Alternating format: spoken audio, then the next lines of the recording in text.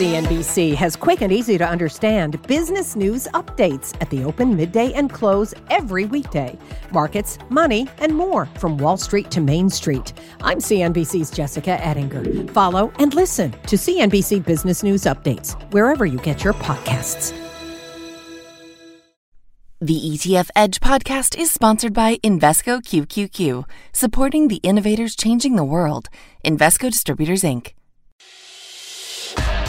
Welcome to ETF Edge, the podcast. If you're looking to learn the latest insights on all things exchange-traded funds, you're in the right place. Every week, we're bringing you compelling interviews, thoughtful market analysis, and breaking down what it all means for investors. I'm your host, Courtney Reagan, filling in for Bob Pisani. Today on the show, we'll get the latest Flowdown on ETFs, talk standout summer trends, and tackle what's ahead for the markets in September. Will there be a September swoon ahead? We'll also do a deep dive on thematic ETFs like Bitcoin and marijuana, as recent regulatory developments are making big waves in the ETF business on both fronts. Here's my conversation with Tom Lydon, Vice Chairman of VettaFi, and Christian Magoon, CEO of Amplify ETFs. So, Tom, we actually saw outflows in August for the first time since February, but demand for fixed income actually appears to be pretty strong. $5 billion in fixed income inflows last month. So what's the big story for September? It's a great point. Usually the equity flows dominate all flows by a big amount, but we did see almost 50-50 so far this year as far as flows in fixed income. I think the key here is the Fed's doing a decent job in tackling inflation, but there's a lot of money that's on the sidelines, either in short duration or in money market funds, $6.2 trillion. And with that in mind, we're hearing from advisors that we're surveying at VettaFi all the time, they're starting to unleash that money on short duration, going to longer duration, not just in treasuries, but also in corporates and high yields, with the idea that a year from now, if we do hit a recession and the Fed comes in, starts chopping interest rates, they're not only going to get that higher yield for longer, but participate in some of that appreciation as rates start to come down. If you're just sitting there in money market funds and the Fed comes in and starts chopping, you're not going to have that 5% yield anymore, and it's tough to make that up. Interesting preparation for what may be coming. Yeah. Christian, it seems like fear of the growth trade is fading, though investors still favoring a little bit of a risk-off approach. What are you seeing in inflows? Yeah, I mean, Tom said it best. People are really mesmerized by a 4 or 5% return from fixed income. In our side at Amplify, we're seeing income strategies be appealing, but these income strategies are yielding 5, 6, 7, 10%.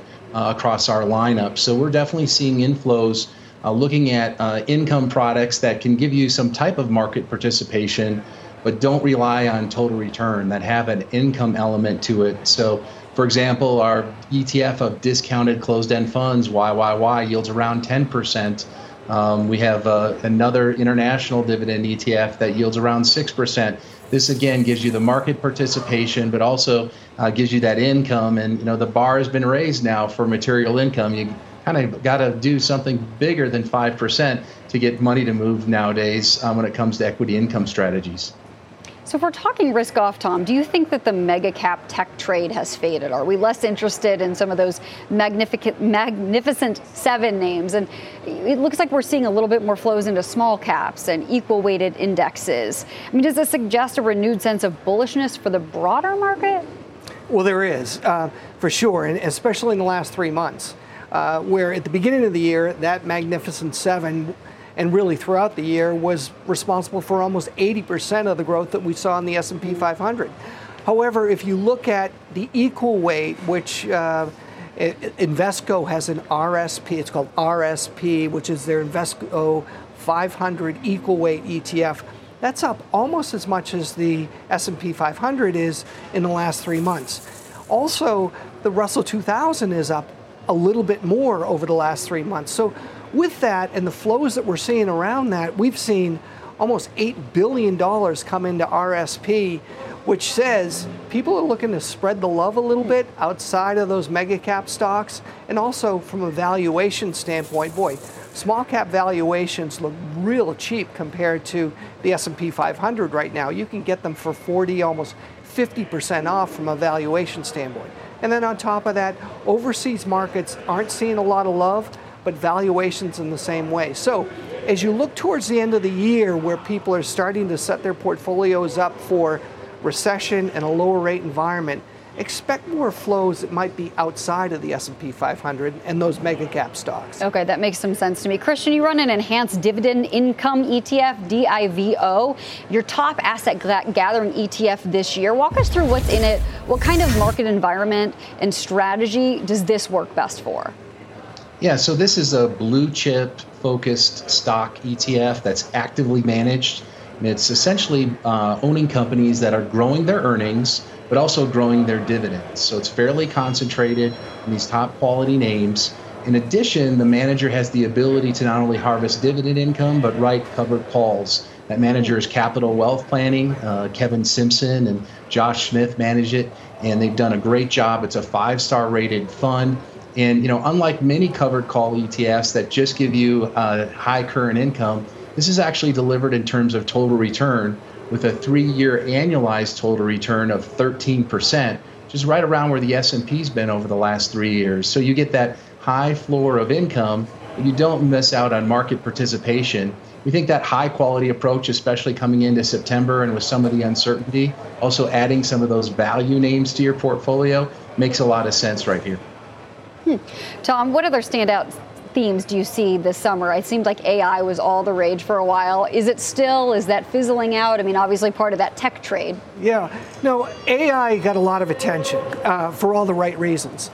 And there are a lot of different AI opportunities. Right. We just ran an AI symposium, and there are 3 different ways that you can invest in AI-type ETFs. First, companies that use AI to help get profitability to the bottom line. And it may be with some of those mega cap stocks, the Googles, the Apples, the Amazons of the world. There are also a slew of ETFs that invest specifically in companies that their business is AI. It's all about the profitability and the bottom line and the growth of AI. And then finally, there's some companies that have adopted some AI systematic investment strategies within ETFs. What stocks to buy, when to buy them, when to sell them, how much money to put in them, all within a strategy in an ETF. So there are a lot of choices. But with that being said, it's still in the early stages. There's not a ton of money that's gone into the space. But Courtney, it's not going away. It's going to be here for a while. Yeah, it doesn't mean investors aren't interested just because it's in the early stages. That's when you want to get in, right? Well, gentlemen, stick with me because we're going to switch gears here a little bit. And Grayscale's Bitcoin battle last week may have tipped the scales in favor of the crypto bulls for now. But the SEC is faced with another batch of Bitcoin ETF application deadlines right here before Labor Day, 6 in total. And the Wall Street watchdog opted to punt on all 6 of them, delaying them until mid-October. So, Tom, I guess walk us through maybe a little bit of what happened first, and then talk about if it's a big win for Grayscale and the crypto bulls now that the ball's in the SEC's court. Sure. So Grayscale has a trust fund. It trades like a closed-end fund, GBTC. They apply to the SEC to convert it into an ETF. Spot Bitcoin ETF. Now, understand that there are some Bitcoin ETFs out there that are futures-based that were approved by the SEC. And there's proper surveillance for manipulation and fraud that goes along with that. However, when they were declined by the SEC for that conversion, they were sued. The SEC was sued by Grayscale in circuit court and actually recently won. Big move for Grayscale, and with that, now the SEC has 45 days to either appeal or grant, at one point in time, the conversion of GBTC. That may happen. It's going to be very interesting to see if Gensler and the SEC actually fall on the sword here or actually fight back, which they can. If they do approve it, what we're also going to see is a landslide of additional applications come in. We've got a bunch now. BlackRock's in there, WisdomTree's in there, Cathie Wood and ARK are also in for applications for Bitcoin spot ETFs as well. What's going to happen? I think you'd say that the things are tilting towards us getting a spot Bitcoin ETF and not giving the nod to specific issuers like a BlackRock, but really bringing them all to market at the same time. level playing field. Everybody gets in at once, and GBTC gets exactly what they're looking for, which is, look, $18 billion in that fund. They're going to be the biggest player in the marketplace. Wow. Christian, I know you don't have a Bitcoin ETF out there, but you do have the Amplify blockchain ETF, BLOK. That's taken off of 38% so far this year on the back, of course, of all the crypto buzz. So what are your thoughts on the spot Bitcoin ETF going forward? Do you think that all of the players will be granted approval to enter this market? Yeah, Courtney, we're pretty bullish about spot Bitcoin ETF coming to the U.S. We think it makes sense. We're really behind many of the most of the developed nations in terms of having a spot Bitcoin ETF. Canada has almost half a dozen of them, for example. So this will be a good thing for investors where they will be able to own spot Bitcoin in the form of an exchange-traded fund, which has its efficiency, transparency, and flexibility, or offer them more cost advantages, ability to buy in a brokerage account. It'll give institutions access. We think that the SEC is likely to allow many of the firms to launch at once. So you have the choice. You could go with a kind of a general subject matter index expert, maybe like a BlackRock, or you could use a specialist firm that's very deep in the crypto space like Bitwise to get extra insight. So this will be a great battle to watch. Hey, we love it because as the largest blockchain and the first blockchain ETF to launch back in 2018 that's actively managed, this is bullish for blockchain as well as crypto. We own spot Bitcoin ETFs in our block ETF already, so we're riding the wave with our block ETF and certainly having a great year this year, outperforming even the NASDAQ 100. We will follow this news and probably have you all back to discuss it if and when we get a resolution in some degree. But finally, we're going to switch gears one more time, make waves in the marijuana business. Cannabis stocks surged last week after the Drug Enforcement Agency agreed to review its classification of marijuana and consider reclassifying it as a Schedule 3 drug instead of a high-risk Schedule 1 drug.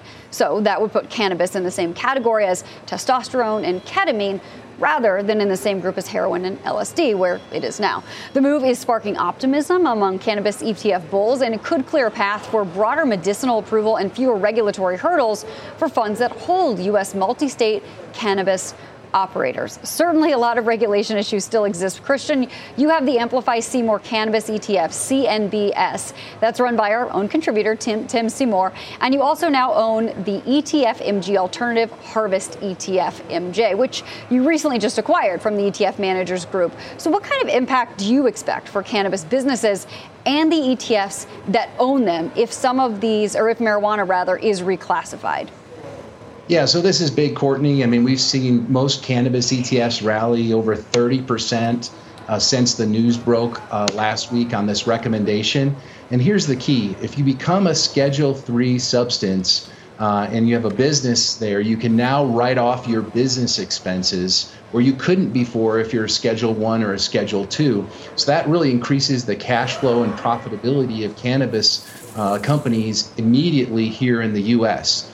Secondly, that also means that it's more likely that the Safe Banking Act could be passed in Congress, which would give cannabis companies the ability to bank and participate in capital formation activities that are more like traditional companies, which that's huge news as well if that kind of comes as the second kind of fall-on event. And then finally, as Tim Seymour would say, this is a consumer packaged goods story ultimately, that cannabis can disrupt health, wellness, the traditional alcohol industry, even pharmaceuticals. And consumer packaged goods and pharmaceutical companies are going to be able to now look at these cannabis companies as M&A targets, to partner with them, et cetera. So we think the best is yet to come in this story. This is just an initial rally on the news, and we think that there could be a lot more upside in the future for this very disruptive industry that's based on a plant. Yeah, it's wild what's going on for sure. And I think the banking aspect is really, really key, very important, knowing that many of those businesses are not able to bank because of the current regulations. I mean, Tom, weigh in here. Do you think this will spark a wave of interest in cannabis ETFs, leading them to become more popular? Or do you think, too, it's a consumer packaged good and maybe it'll be part of the healthcare sector? Well, the great thing about the ETF industry is there's a lot of opportunity. And we're going to have our ears to the ground, see if there are additional cannabis filings ETF filings, and we're looking at Edgar all the time. However, that being said, as Christian and the folks at Amplify know, there's a great first mover advantage. And there are two options that they embrace and they offer, and they've had them for a while. I think we're going to continue to see more assets flow into that space as it's more widely accepted.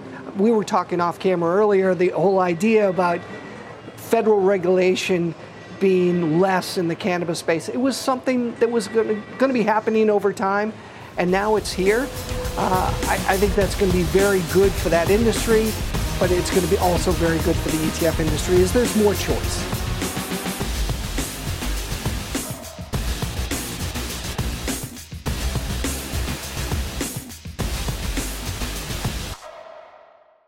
Invesco QQQ believes new innovations create new opportunities. Become an agent of innovation. Invesco QQQ. Invesco Distributors, Inc. CNBC has quick and easy to understand business news updates at the open, midday, and close every weekday. Markets, money, and more from Wall Street to Main Street. I'm CNBC's Jessica Ettinger. Follow and listen to CNBC Business News Updates wherever you get your podcasts.